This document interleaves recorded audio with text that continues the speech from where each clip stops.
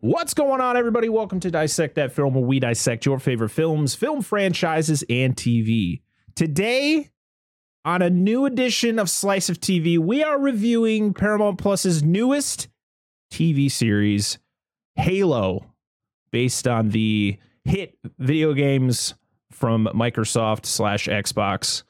Joining me is the one, the only, Mr. Schoening.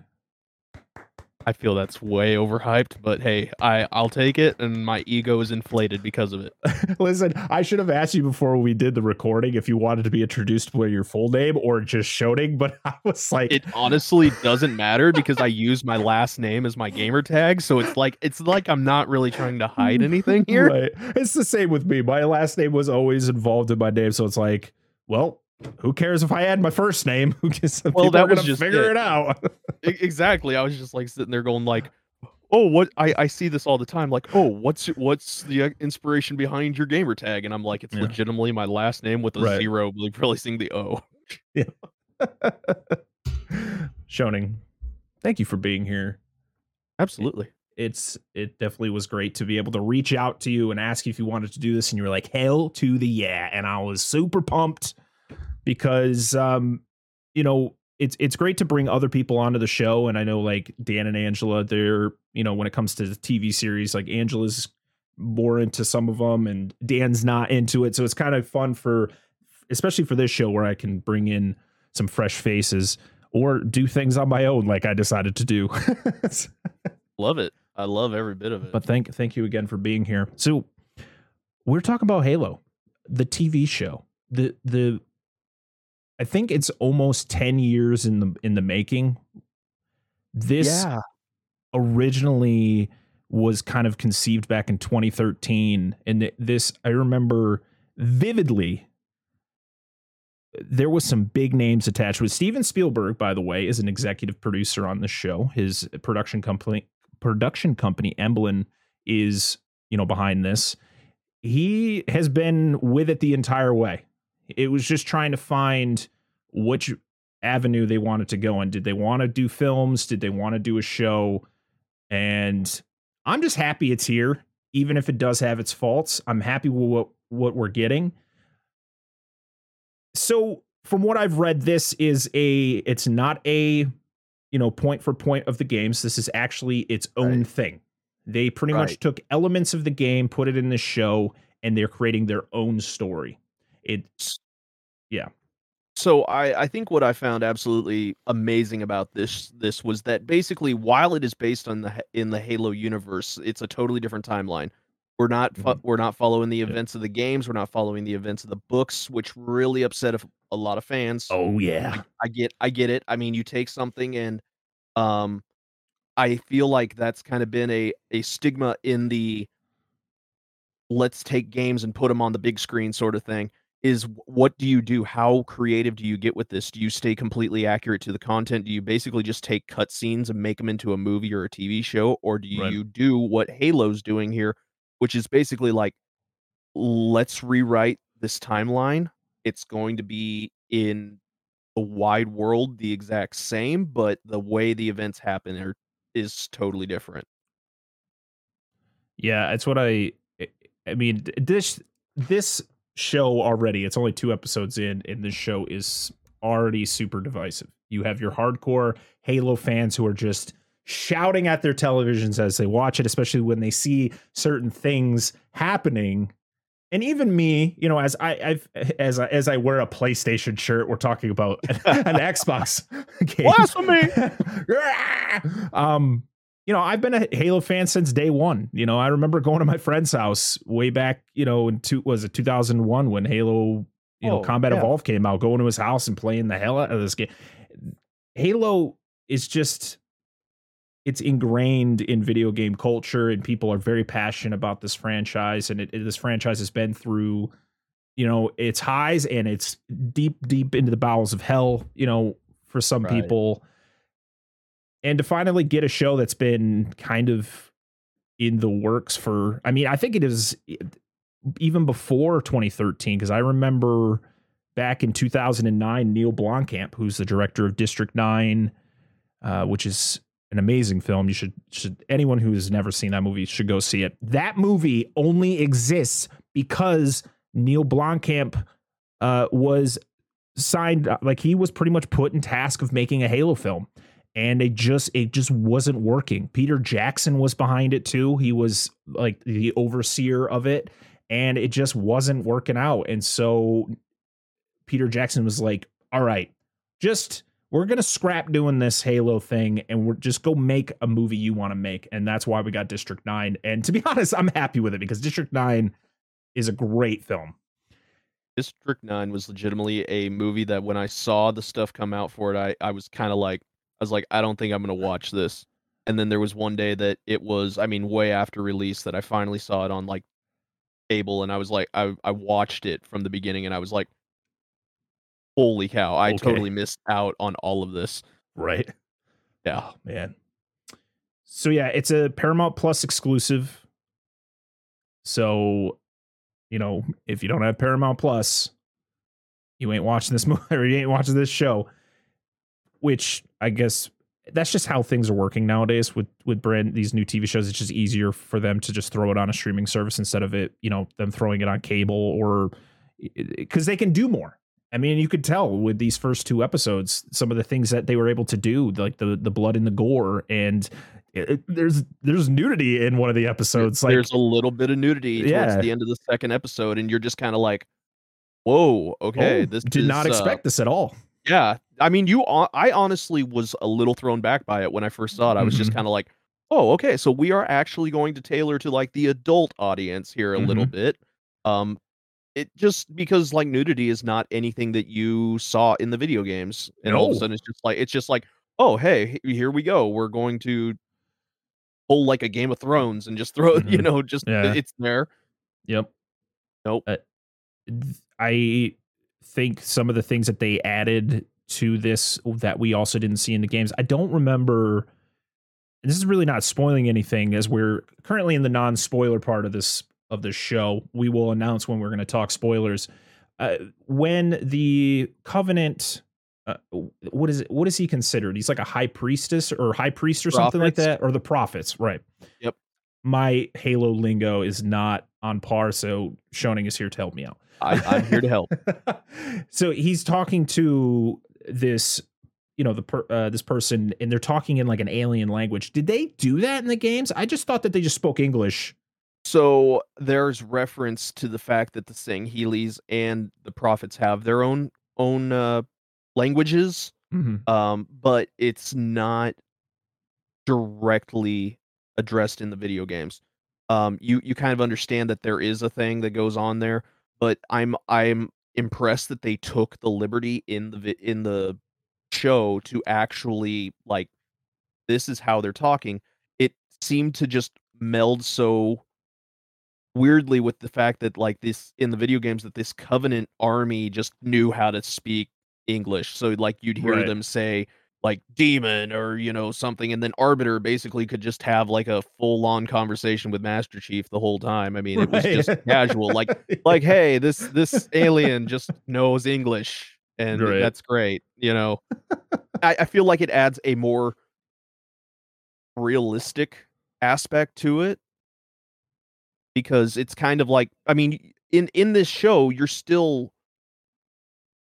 the Covenant, the UNSC does not know what the Covenant really wants, and the Covenant is really, they don't care. The humans are just something that's in their way at this point. So it's just neat because nobody's taken the time to really learn. You kind of hear a few things that the humans are trying to translate the Sangheili language, but they don't know how to speak it. So yeah, because they talk about how, you know, when they talk about the Covenant, a lot of people were like, "Oh, we just thought it was a myth.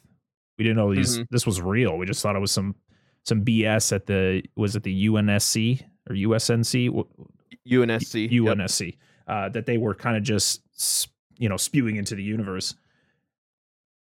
What so we're talking about episode 1 and 2 because we're a little late to the party here. I was trying to figure out whether or not we were going to I was going to review this show, and then I said, screw it, we're going to do it because I have been a huge fan of the Halo series, the video game series, since the beginning, and Shoning is a big Halo fan. So I figured since I got somebody to talk to about this show, why not do it? So we're doing episode 1 and 2. Episode 2 just came out today as of this recording, but this won't be out until Monday. Shoning, what did you think of episode 1 titled Contact?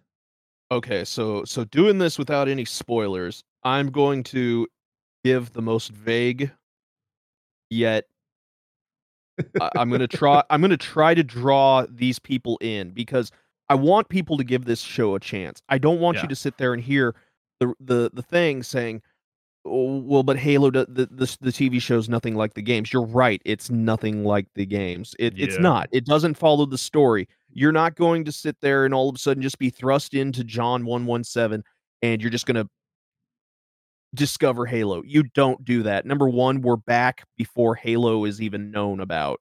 I mean, they don't even know about the rings. The thing is that while this is not true to the lore of the video games and the books, the writing in this and the character acting is phenomenal. It is very well done, and the characters make you get invested into their stories. It took me only just a few minutes within the first episode to just I was like, I gotta know a little bit more about this. What is going on? I mean, they wrote such a good I don't even know what the word is. John is such more of an enigma in this one. He is just he's a Spartan in this one, and that's all he is. He is not the Master Chief that you know in the video games. While he has the rank of Master Chief, he is not the guy that you know when you meet him in Halo Combat Evolved.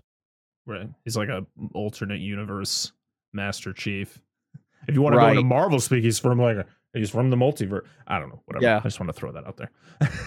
Yeah, well, no, you're actually pretty right, because I mean, you've got what they call the gold timeline and the silver timeline. So the gold being the video games, and the silver being what's going on Paramount Plus right now. Yeah. So in a way, multiverse, could we see something in the future? Probably not, but it's a neat thing. Probably Two not. Master Chiefs, it'd be too much. It'd make my head explode. I think the reason they did it was so that, because of the fact that the video game series is still going on and it has been around for now 21 years, they don't want to mess with that. They don't want to do a prequel that then has to lead into, Halo Combat Evolved, which clearly, if before people figured out it had nothing to do with the games, would take place before it. They wanted to do their own thing.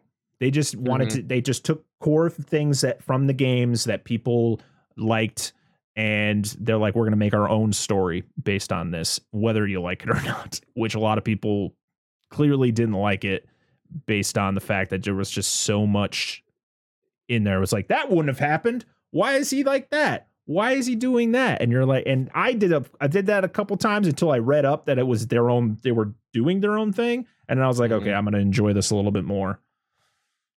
I think it threw me for a loop kind of when it was like the day before the first episode came out. Like, they were like, oh yeah, the producers on this show, like, they didn't play any of the video games. They didn't read any of the books.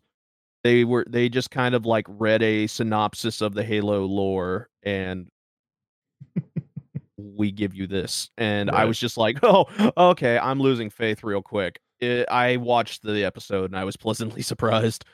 Right.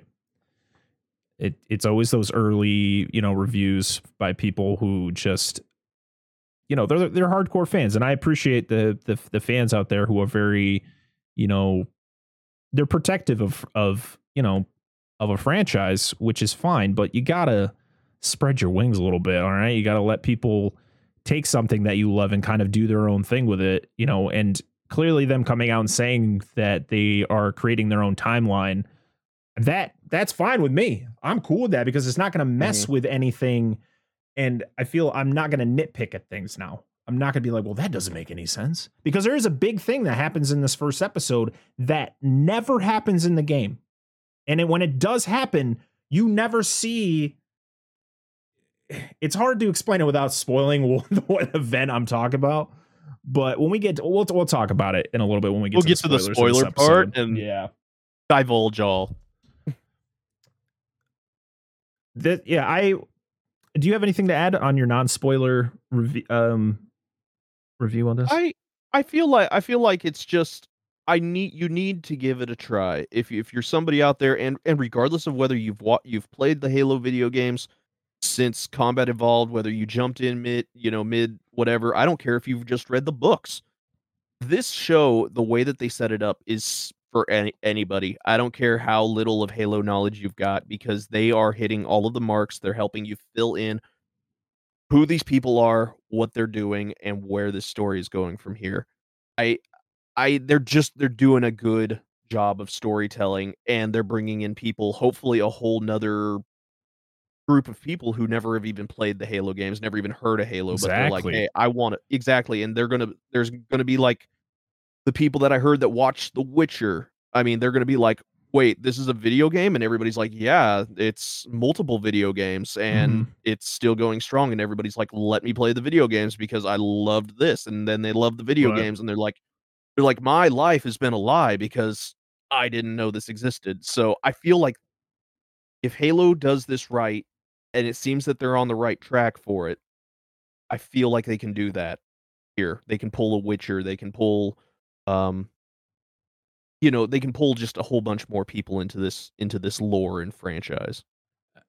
Oh, I 100% agree. I feel lately when it comes to video game adaptations, either TV or movies, it's kind of been going strong the last couple of years. You know, a lot of people were very like doubtful of Sonic. Like they thought it was going to be an absolute train wreck. And Sonic, no joke, in my opinion, is probably one of the better video game movies ever made. Sonic the Hedgehog we're talking about here. I think what hit that real big for me was when the fans outcried because they hated the original design of Sonic. Yes. The producers, everybody, they went back and they were like, hey, we have to do this right. We have the burden of this whole franchise on our shoulders right now, and we need to make this work. And they went back and they completely reworked the character.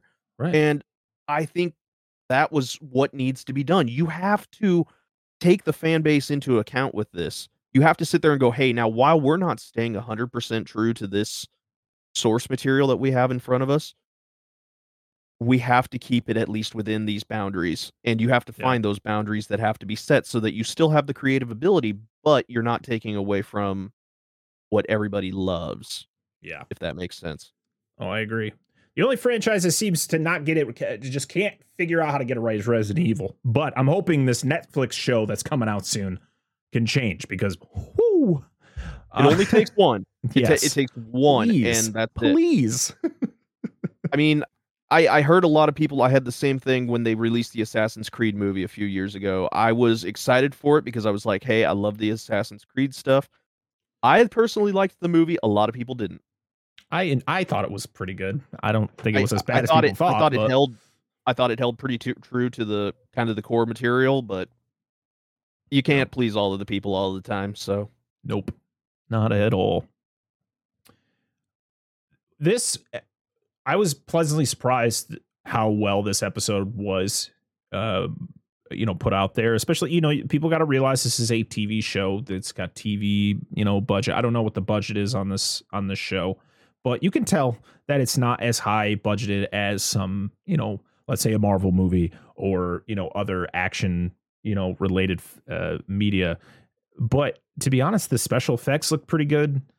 The design of the Spartan suits looked really good, especially Master Chief looks like Master Chief, with maybe a little bit of, little bit of changes on his suit, but he looks like Master Chief. I think people, of course, people are going to question his voice. He doesn't sound like Master Chief. You just gotta go with it. Okay. He's this dude. It's an actor behind us in a suit. And it's just like the Mandalorian. All right. It's just, people need to chill. All right. Enjoy this show. It's hard to throw a new actor with a totally different voice in when you've got somebody with such an iconic voice like Steve Downes. I mean, you've got just this picture in your head, and you never see Master Chief's face in the video games, whereas you see it quite a bit in the TV show. Yeah. And so I feel like it was a double whammy. The voice is different, but when you see the face, you're just like, "Holy cow, this is not what I expect." No. And I No. think that's part of the turnoff for a lot of Mm-hmm. Halo, like the people that have to be very, that it should be this way. You should have had Steve Downs. Hey, Master Chief should never take his helmet off. And I'm like, what's this hurting? Right. I mean, What don't get me wrong. I can't be too harsh on people for being upset when he takes spoilers. Everybody, sorry, we forgot to mention this is a pretty decent spoiler of him removing his helmet. Oh, that's true. Yeah, I screwed Yeah. that up. Our apologies. We're gonna put spoiler. Listen, this isn't our first time doing this show, so if you don't know that there's spoilers in this, there's spoilers in this. Yeah, that was something that was kind of like, all right, so we play. So there was literally how many games with Master Chief now? 6. We're up to 6. Yeah, with the core games with Master Chief, and I believe he takes off his helmet in one of them. Don't remember which one, but you never see his face. He takes it off and he kind of, maybe it was from a trailer. I don't even remember, but I remember seeing him take off his helmet, but you never see his head. You never see, like, you don't even see the back of his head. He takes it off and then it just shows his helmet. This is like, here you go, guys. First episode. We're about 10 minutes from the end and he takes his helmet off and you're like, no, please, no. Like, I can't see his face. This doesn't make any sense. Why is this happening?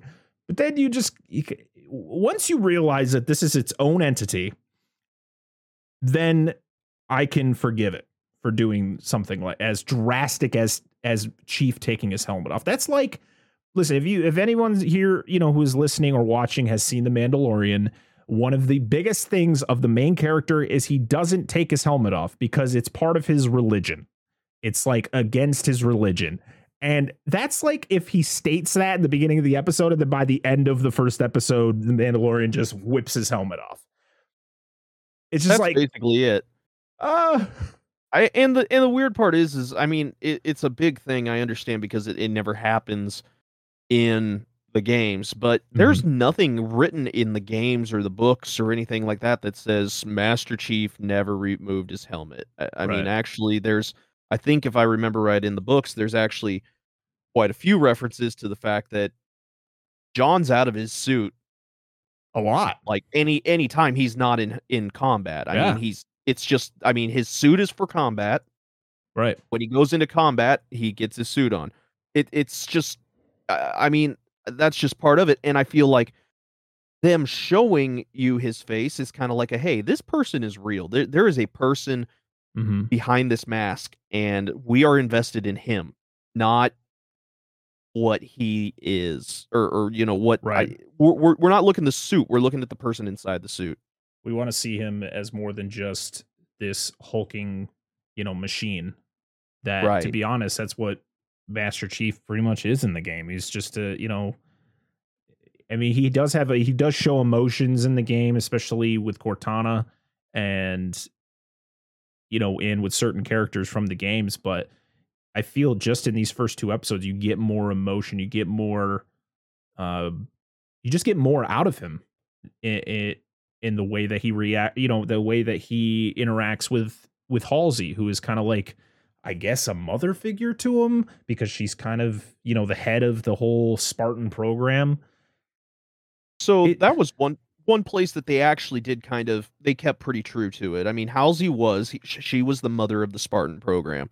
And even in the books and the video games, John is like, I would attribute a son to her. I mean, he's her favorite. He's the one that is the poster child for the Spartan 2 project, and he's the one that made the Spartans famous. And I feel like they also do a lot of that in the TV show where, Halsey is so invested in John. I mean, she wants every bit of it. And they state multiple times, the fact that John's like the poster child for the war.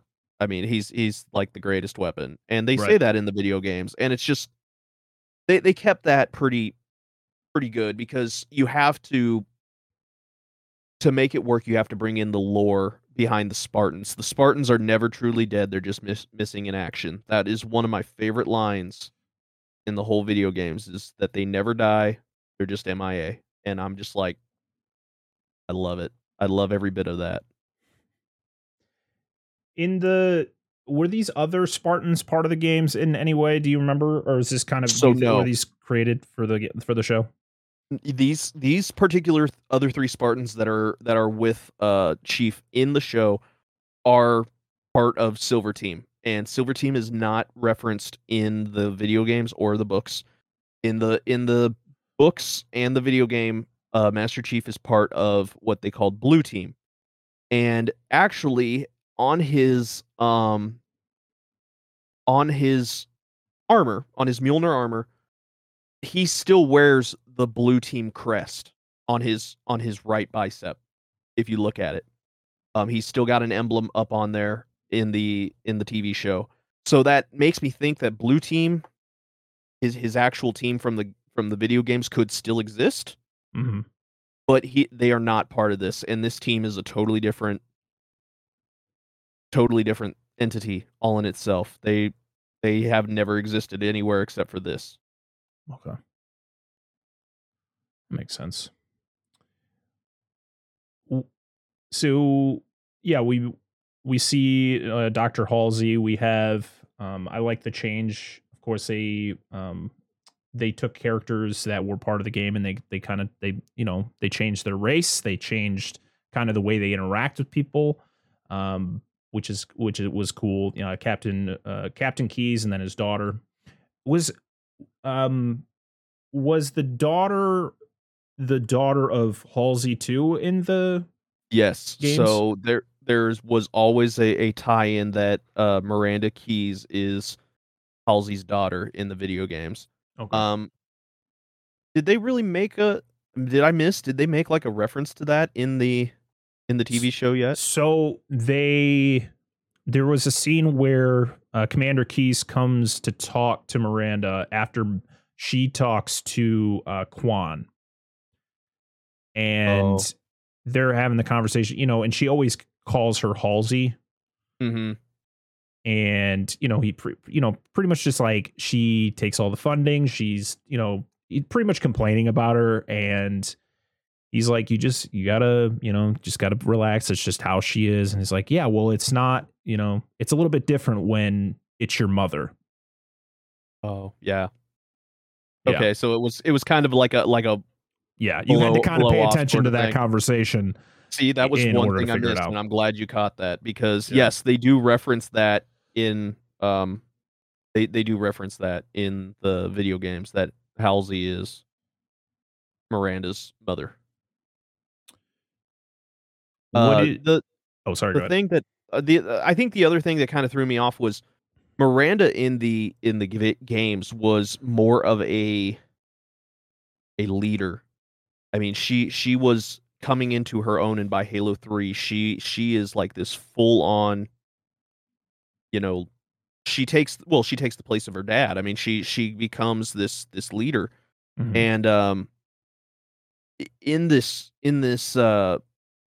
this show, it's just she's more of a scientist.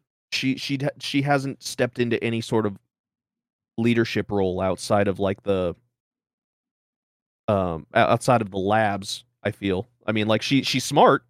She's really smart, but it seems like they've changed kind of her upbringing a little bit. Like I fully expected her to be like right by her dad's side, like on the bridge of a ship going, like, we're going to go stick it to the Covenant, and they haven't really done that. Yeah, you can tell that she's still in her position. She's kind of nervous because when she's talking to Quan on the ship, like Quan is confronting her, pretty much like, well, I'll just tell him, you sent the Spartans to kill everybody. And well, that's a lie. And like, she's getting really like, I don't know what to do. I don't know what to do. As Quan just keeps on throwing shade at her. And is she like, does she work in like the science department? Because she's studying like Covenant body parts and stuff. She's in Xeno. She's in the Xeno like research part. I mean, she's the one that like dissects the aliens basically. I mean, and anything that's like alien or Xeno to them is technically supposed to go through her. That's why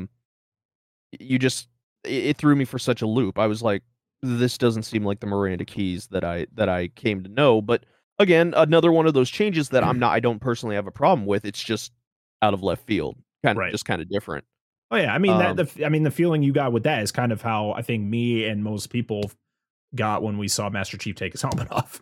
Exactly. It's just kind of like, yeah, you're just kind of like, oh, okay, so Miranda's here, and this is not the Miranda that I know, but okay, they're going to do something with this character, and if things kind of remain halfway true, maybe she will become, a really good, admiral or something down the line. I don't know. It's hard to say.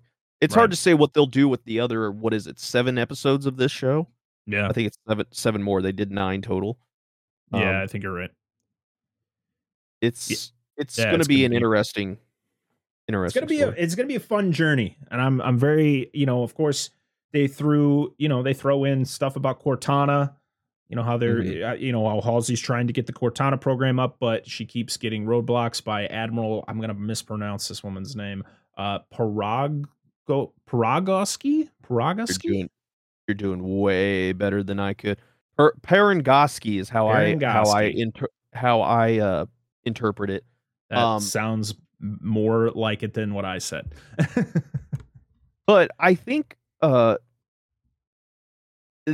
was another kind of thing that kind of threw me off, because we know for a fact, and this was proven in the trailers, that Jen Taylor's going to revise her role as Cortana at some point in this series. Know. Because you got that quick little clip of Cortana walking up and going like, "Hi, Master Chief."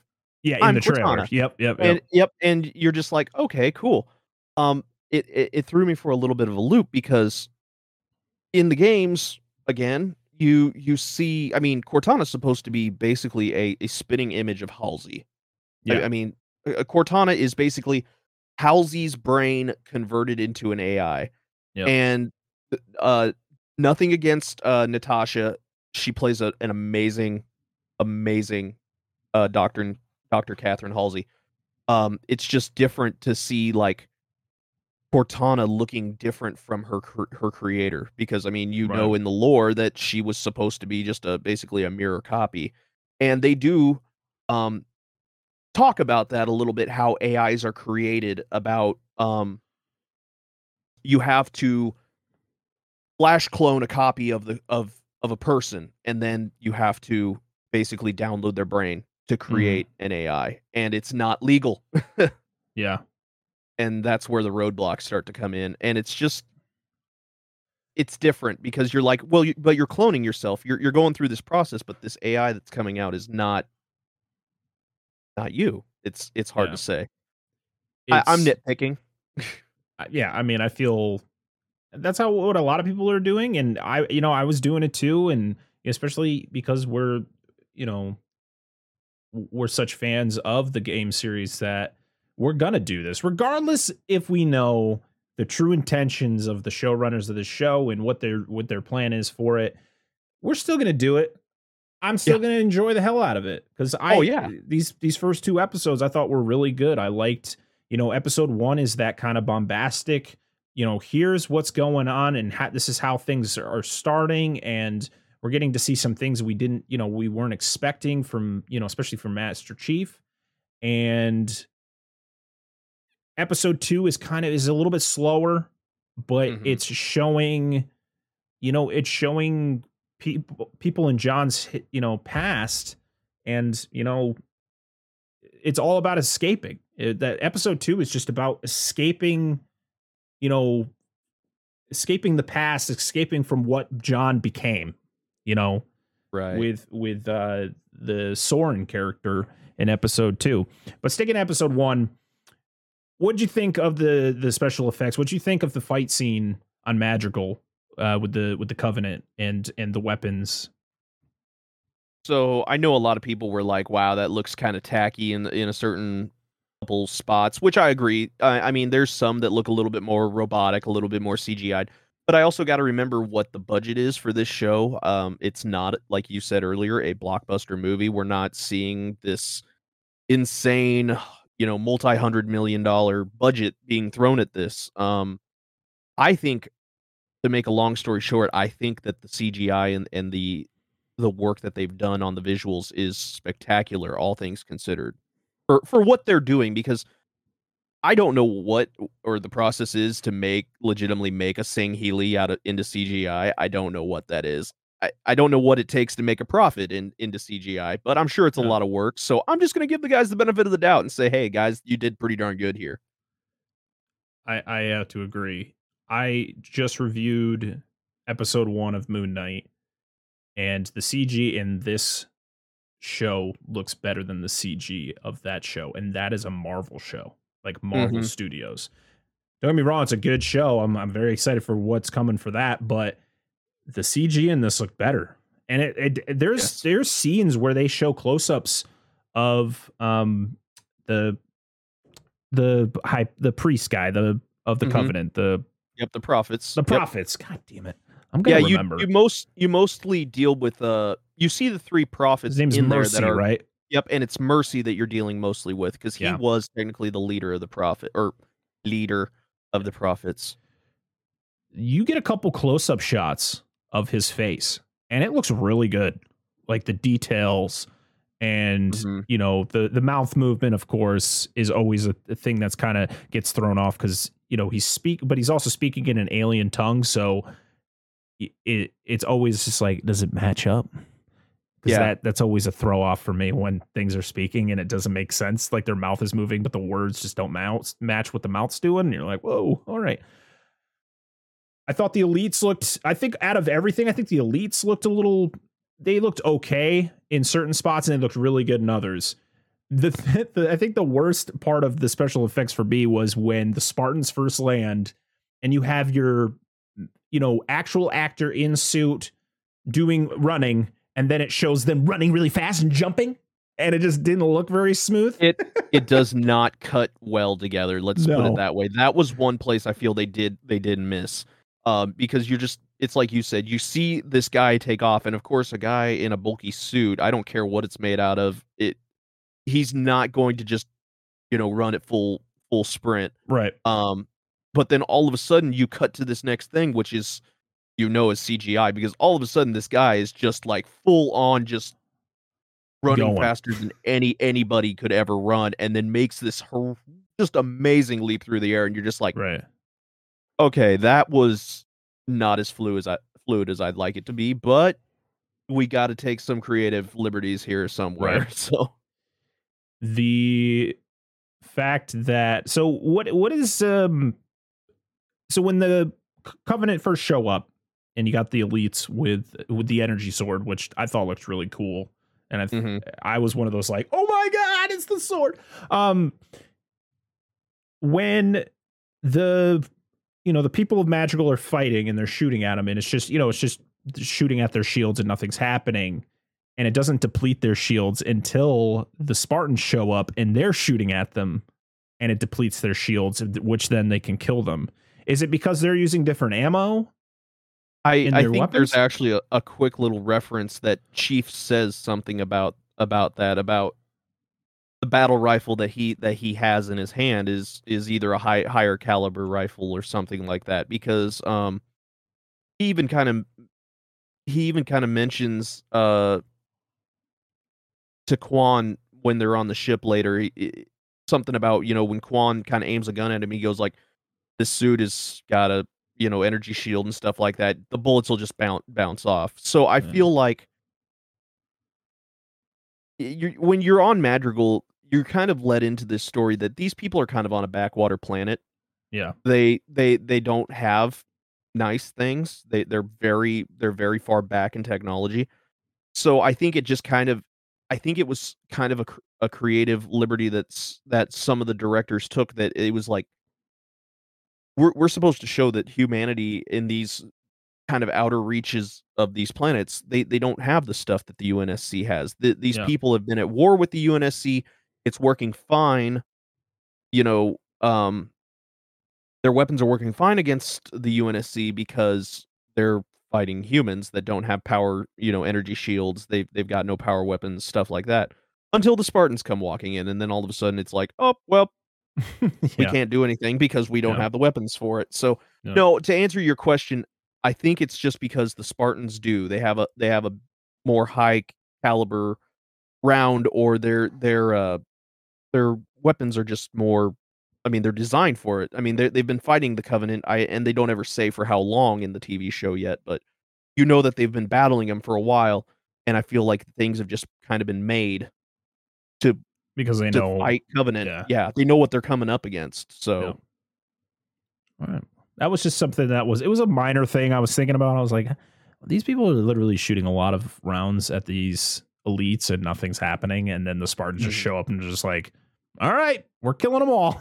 yeah, With ease. They kind of cleaned house awfully quick. Oh, once they the did. Spartans showed up. Yeah, Oh, man. which Oh. I think was also another thing because the Spartans are supposed to be these amazing, unstoppable war machines. I mean, and so for these people who have these kind of inferior weapons, to them it would look like, oh my god, these guys are unstoppable because they took out a whole army of elites when we were shooting at one of them, and the dude kind of just was like, hey, you're making me mad, and Yeah.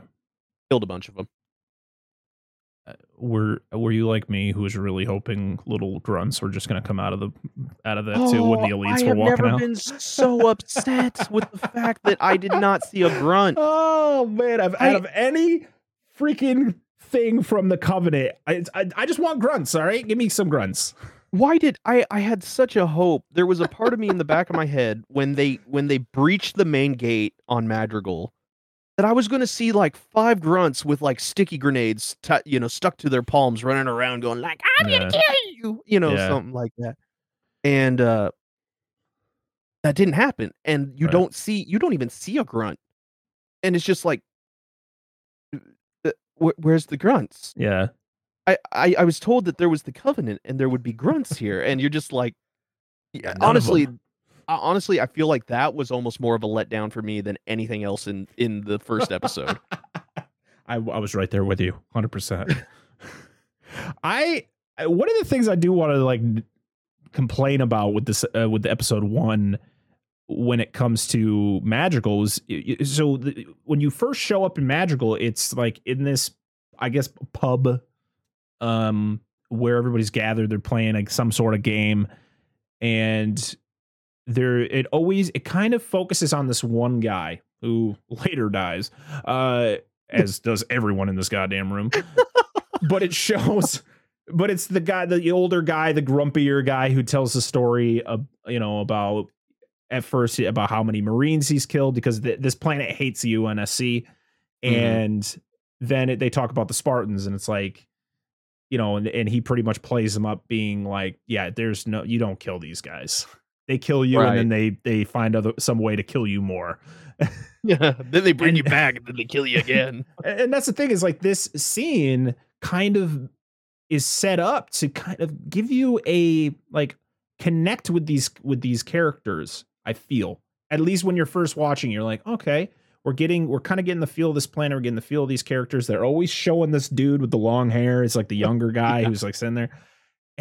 And then later on, they all die. They just all die. And and to be honest, I'm like, okay, I don't really care. Like I was starting to get invested in these characters, and you just off them right here. So I guess nothing's really on the table here. I mean, right. we're gonna just sit there and just take the plan and just completely throw the plan out the window and just go, hey, let's just kill everybody. It was a very odd choice, I believe. I feel like they were wanting something, and they're like, nah, we can't do it. It's too much time. We got to cut that. Just kill them all. And I just say real quick how quickly my heart dropped when at the end of the fight, Kwan's dad is still alive, and you're just like sitting there going like, oh yay, the happy they're going to realize that they're both alive and everything like that. And then all of a sudden they went through such detail so that you watch him die. Oh And yeah. you watch the life drain from his body, and I'm just like, "Oh, that broke my heart just a little bit," because you're just like, "Yes, these 2 are gonna be, like, this awesome Team. team in Yeah. this with John for some reason," and then all of a sudden they kill him, and you're just like, Yeah. "Okay, screw that, I have no idea what the heck's going on here." Yeah, it was it was an interesting choice. Some of the choices they made in this entire scene was just like, okay, I wasn't seeing that happening, but I guess I should have expected it. You know, you got to have a parent die to push somebody else to push the story along. That's just how Hollywood works. All right, kill a We're gonna parent. pull a All right, we're Batman. gonna kill a parent. Yeah, Yeah, we get we're gonna it. pull a Batman. We get it. Batman's parents die. Damn it. And then the whole and now we gotta have a really deep and dark and brooding child who hates the world. It's Batman, but in space. It's space Batman. Right. Oh man. I really enjoy and I can't wait to see more of the whole thing behind John and the whatever the hell he finds in that cave, that piece that he touches and it causes him to see memories of his past. You know, of course, him touching that causes him to kind of feel things because Spartans are kind of conditioned to not really feel emotions. They're, you know, they're conditioned to be soldiers and to get orders and, you know, and do the orders, complete them and move on to the next thing.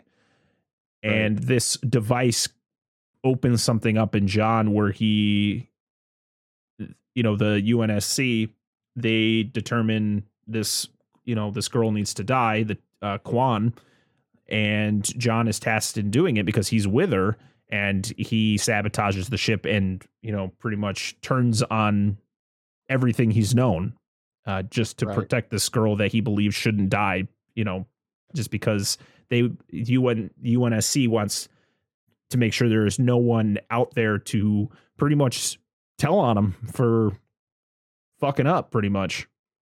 Absolutely. And I think that was something and if somebody who knows a little bit more about the Halo universe and the video games and the books can I mean if you're listening to this and you want to yell at me in the comments, please do. Um I don't believe that in the books and in the comics or comics in the games, I don't believe that I don't believe that they conditioned the Spartans to forget their childhoods. Mm-hmm. Now while in the video games they are trained to follow orders and they're mean killing machines. I don't remember them ever like completely wiping their memory, and I feel like that's something new in the TV show. And it's I think that that's adding a whole nother thing because you're more invested in John now. He's learning about this whole life that basically he didn't even know he had. Yep. And you're going to see because you know it's got to happen. You're going to see at some point where he's just whisked away by the UNSC because he got chosen to be a Spartan and he's torn away from his family and um you know uh he's subjected to all these different augmentations and stuff like that, you know, to Yep. become a Spartan. But I do seem to remember I think it's in the I think it's in the Ghosts of Reach book. I think you actually dive pretty deep, and he seems to remember, like, all of his childhood memories and growing up and stuff like that, so, Yeah. um, I don't think that's the same, but again, it's probably something that they're going to use to build a bigger story in the end, so I could see that. I mean, they kind of hint to it in episode 2, which we are going to be throwing spoilers out there for episode 2. So if you haven't watched episode 2 of Halo, don't stop here. Come back when you're done. just watch this whole thing after you've watched the first 2 episodes, please. Exactly. Yeah. So we meet a character named Soren. He's originally Soren 066. He was a Spartan, but he chooses to escape. He wants to get out of the program. And the whole episode opens up to him, to John. You think John is going to join him. Like John sneaks out of bed which you figure it's him because he kind of looks like the dude who plays the adult the actual version of Master Chief that we saw in episode 1. And he goes out there and you think, oh, is he trying to escape too? But he actually turns on him and tells him to come back. Like, I'm pretty much going to tell, like, you either come back or I kill you. And, you know, and then later on when you meet Soren, you know, during the actual timeline here, he talks, what does he talk about? Like, he has something in, like, take something out and be free. Well, it's basically like he talks about, you know, their quote unquote programming that they do to the Spartans, and it's basically just like if you don't subject yourself to their whatever, you know, whatever it is, procedures, mind erasement, whatever, you can be free. I mean, basically he's saying like if you leave the UNSC, you can be a free man. I mean, Yeah. there's nothing that is inside you that they did to you that is going to make you a Spartan forever. You can leave and you can just become just this really big buff, I can punch through walls dude that just is whatever, you know. Yeah. Basically, he's just offering, I mean, he's doing the same thing that he did at the beginning of the episode, which is he's just like, "John, just be free. Do what you want. You don't have to be this tool that the UNSC is using," because Right. Soren sees the UNSC for what it is. It's using the Spartans as these just they're weapons. They're not people. They don't care if a Spartan dies, they make another Spartan and Right. they continue on. I mean, they're just expendable at that rate. And Soren's trying to get that through to Master Chief, and you start to see that in the second episode that now that some of Master Chief's memories are getting unlocked, he's starting to be like, "Oh, okay, maybe Soren's got a point here," you know. Yeah. Um, I'm starting to understand, you know, but towards the end, you kind of also see that even though John has free thinking now, to a lesser extent, he still does what he believes is right, and that is he's got to sacrifice, you know, like, the one person for the sake of the many. He's gotta say no to the freedom Yep. so that he can save humanity as a whole, and that's where you're starting to see I'm personally starting to see more of the characteristics of the Master Chief that's in the video games come in. Because Master Chief in the video games to me was this free thinker who was able to feel emotions, who was able to make his own decisions. And in the first episode and part of the second episode, you're kind of like, this dude is hardwired. He makes his, you know, that he's already been programmed. He makes the choices that people want him to make. And he doesn't feel emotion. He has no idea because I think Yeah. there's one time when Quan like asks him and he's just like, she's like, "Why didn't you do this?" And he's like, "I don't know. Yeah. I don't know." It's just I feel like he's starting to get rid of his programming, and maybe this is where you're really gonna feel like you're gonna dive into John himself because you're gonna feel like, "Hey, I know this character now." Yeah. So Well, it'll be interesting to see what they do. I think you'll see a lot of it in episode 3. yeah. I really do. I really liked the whole, you know, seeing somebody who escaped the Spartan program with Soren, what he's doing now. He's like he's like a king. He's like, you know, the leader of this entire, I don't know if it's a planet or if it's like an asteroid or what this is, but he's like the head honcho here. Mhm. And, you know, seeing, you know, John gets to see, you know, talks about having a kid. He's like, you have a kid, like, and a wife. And even the fact of like him eating food, and he's like, how is it? And he's like, I can't taste anything. I don't taste anything. It just goes to show you how legitimate whatever brainwashed or just mind numbed that the UNSC made John. I mean, Right. it's just they've controlled him down to the point where the dude doesn't even know what I mean, food tastes like. He's just like Right. it's just food. I eat food. Right. But it's funny because he doesn't understand what food tastes like. But back in episode 1, he jokes with Quan where she asks him what he eats, and he tells her like nuts and bolts and chips, and she's like, what? And he's like, it's a joke. And I was like, is this part of the whole him having that new consciousness now, where he's, experiencing these new things, where now he can crack a joke where he probably that wasn't even thought of, beforehand. I feel like there's a lot of that going on. You're just Right. you're seeing Master Chief, or well, you're seeing less of Master Chief, you're seeing more of John. Yeah. Master Chief is the guy that was trained to kill, and that was all he should know. Yeah. And now you're seeing John, who's got a sense of humanity and is able to make emotional decisions based upon, I mean, like saving Quan, not Yeah. choosing not to let them kill her. He does a very hard thing, I think, at the end of episode, or towards the end of episode 2, where he leaves Quan with Soren, because he wants Quan to be safe. I mean, Mm. he knows that Quan's got a bounty on her head, um, and that's not even just the UNSC. It's uh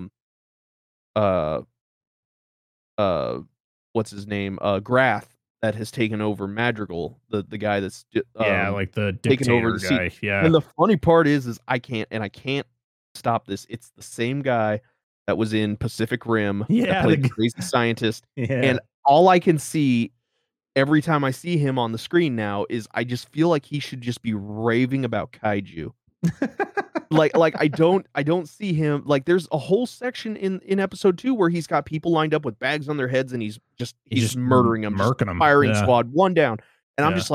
I'm like, this is not this guy. This guy should Yeah. be he should be have like a whole bunch of stuff plugged into his head and should be mind melding with a kaiju right now, just freaking out about stuff.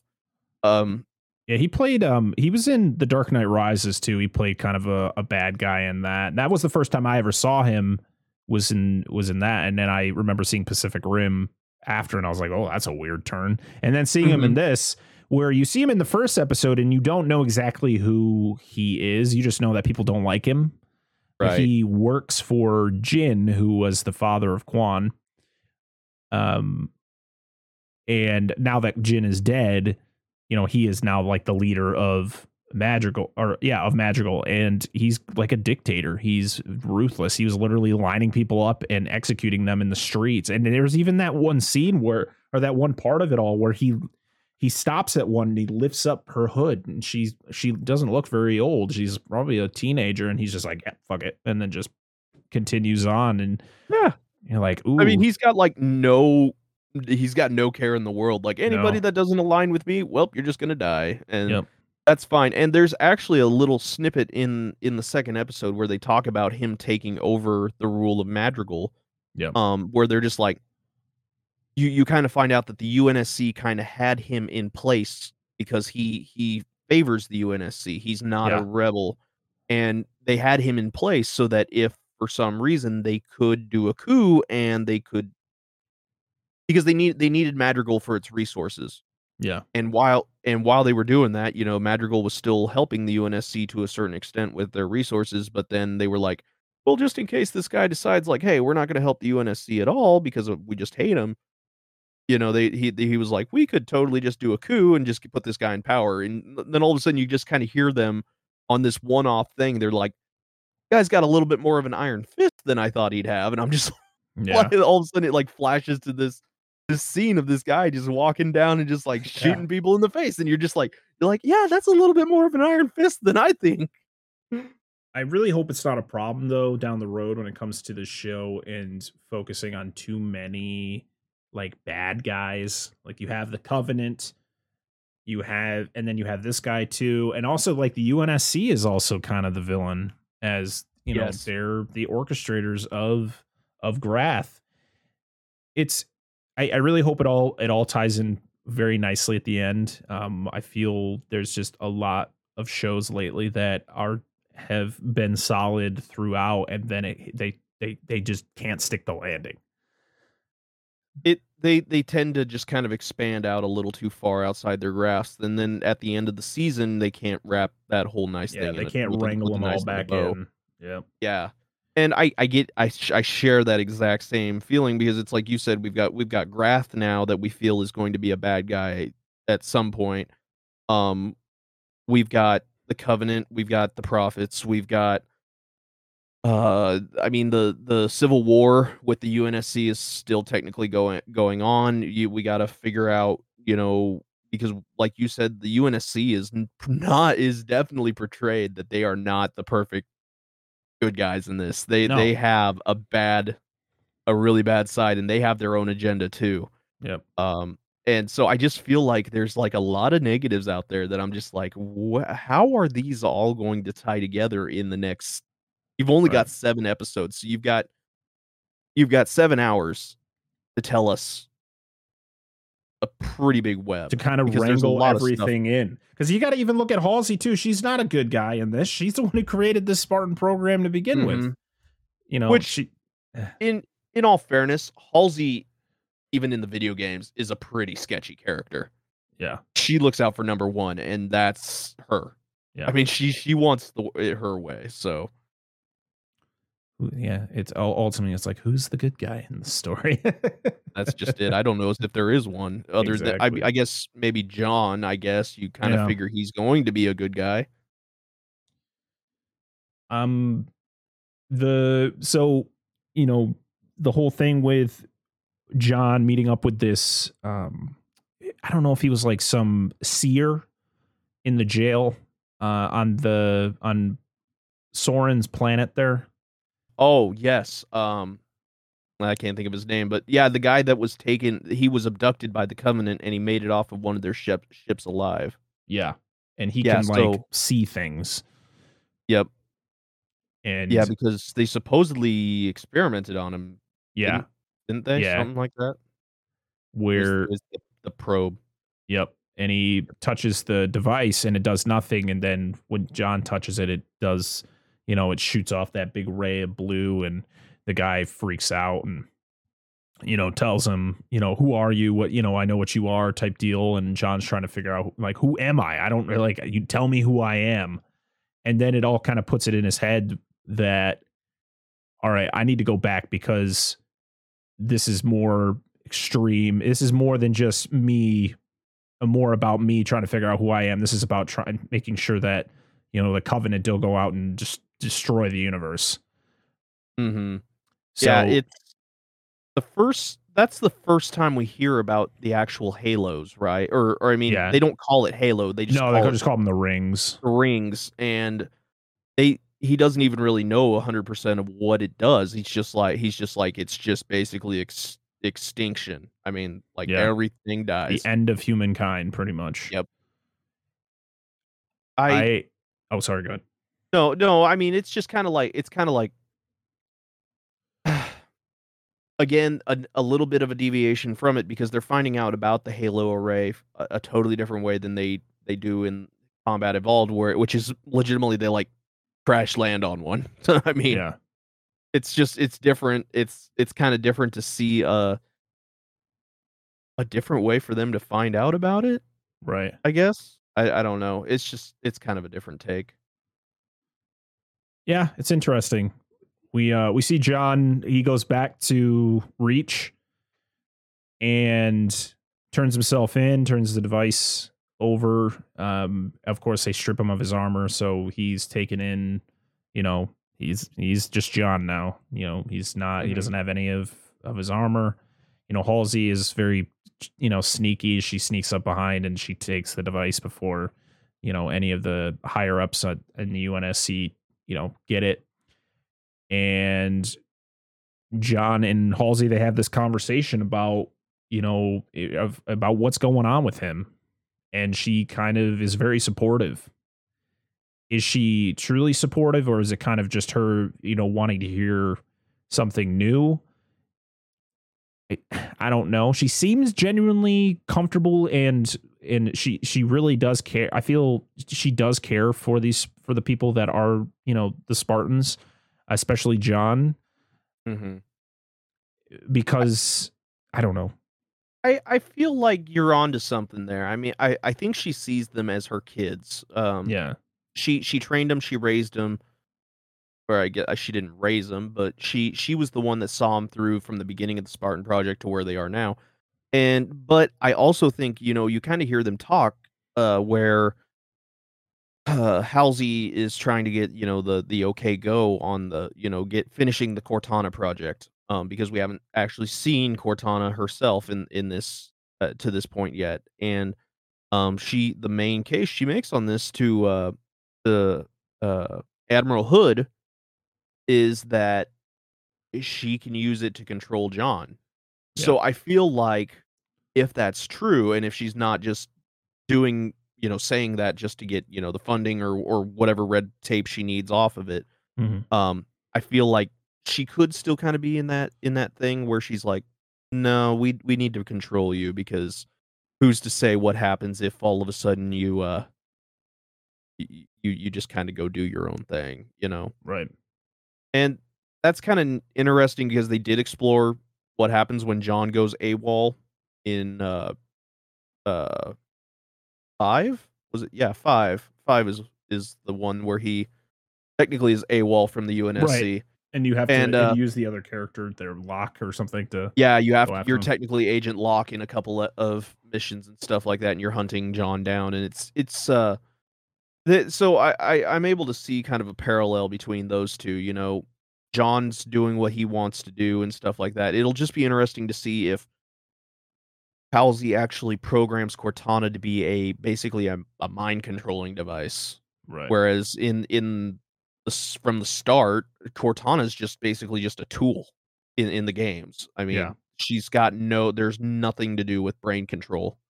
Um, Yep. so it'll be interesting to see if they even paint Cortana to be out as a bad guy from the start. Now we have a theory that someday down the line, if they continue to make multiple seasons of this, that they'll probably turn Cortana into a bad guy to continue on, with kind of a parallel of what happened in the games. But Right. um, it'll just be interesting to see if they kind of show that she is kind of a bad guy, a bad person, just at the very beginning of where we meet her. Yeah. If she's just something to really further the control by Halsey on Mhm. on at least John, because I know she talked, she tells the scientist that she's working with, I don't know, I didn't catch his name if he had one, um, about how they want to use Cortana on John. Like, Mhm. that's their prime, that's her prime objective, is to, when she, Cortana is finished, John is who she will be with. What is the story behind the body though? So they have like that clone body. So I touched on that a little bit earlier, but I can dive into it a little bit more now because, we're spoiler free here. Um, in the books, and it seems that they're having a very good tie-in with this. The only way that an AI was originally able to be created was basically, or I shouldn't say an AI. There are two different types of AIs in the Halo universe: a smart AI and a dumb AI. Dumb AIs ran your ship. They could do like simple tasks, plot courses, run certain aspects of the ship, bring weapons online, change the power here, turn lights on there. Yeah. Smart AIs are like Cortana. They can think, they learn, they adapt, and they grow. I mean, basically, Yeah. they're able to be like a human and continue to learn, and that's what leads to what they eventually call rampancy in smart AI, because in the books and video games they talk about how after, I can't even remember. It's either like 4 or 7 years. I can't remember.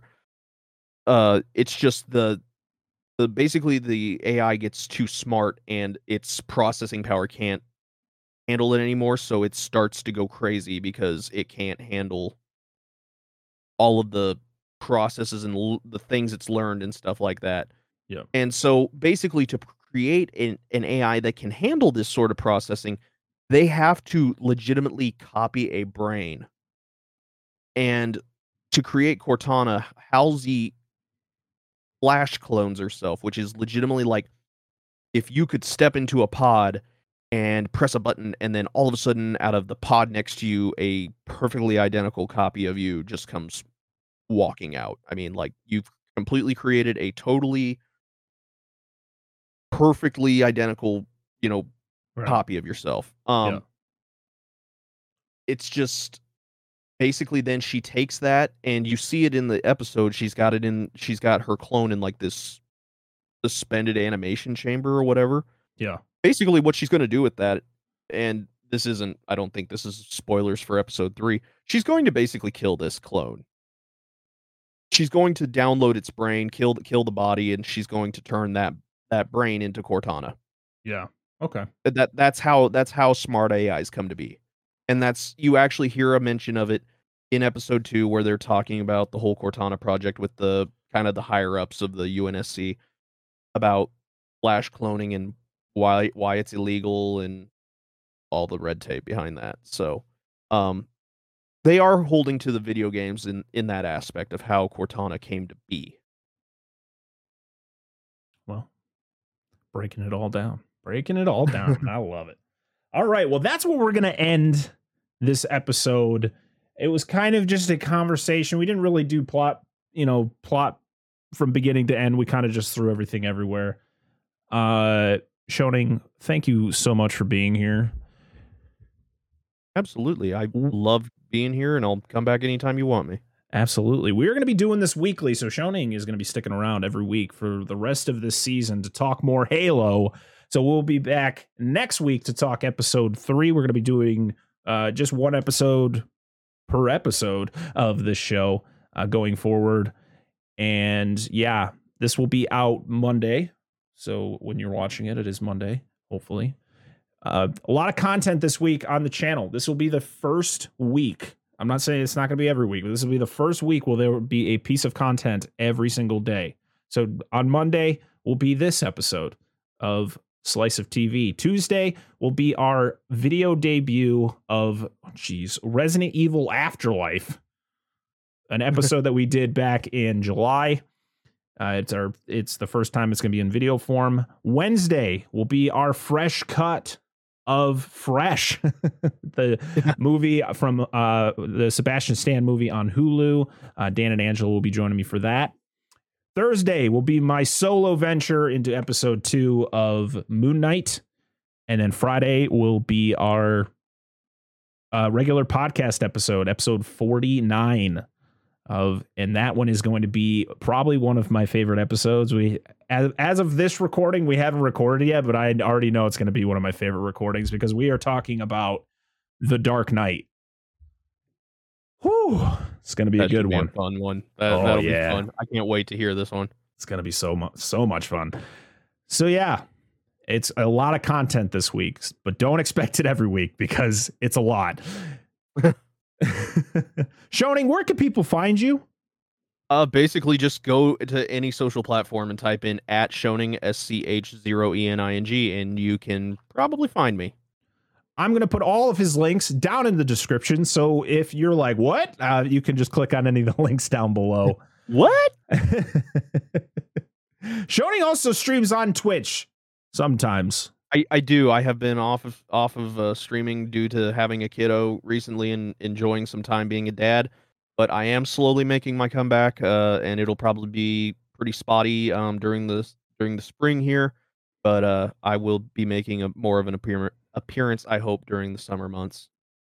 Very exciting. So make sure to click on that Twitch link down below and drop him a follow if you are someone who enjoys watching streams. Sometimes I do. Sometimes I do. Sometimes I don't. Until next time, I am your host, Brett Parker, and that is Andrew Shoning. And this is Slice of TV. We'll see y'all next time. Bye. Peace out, everybody.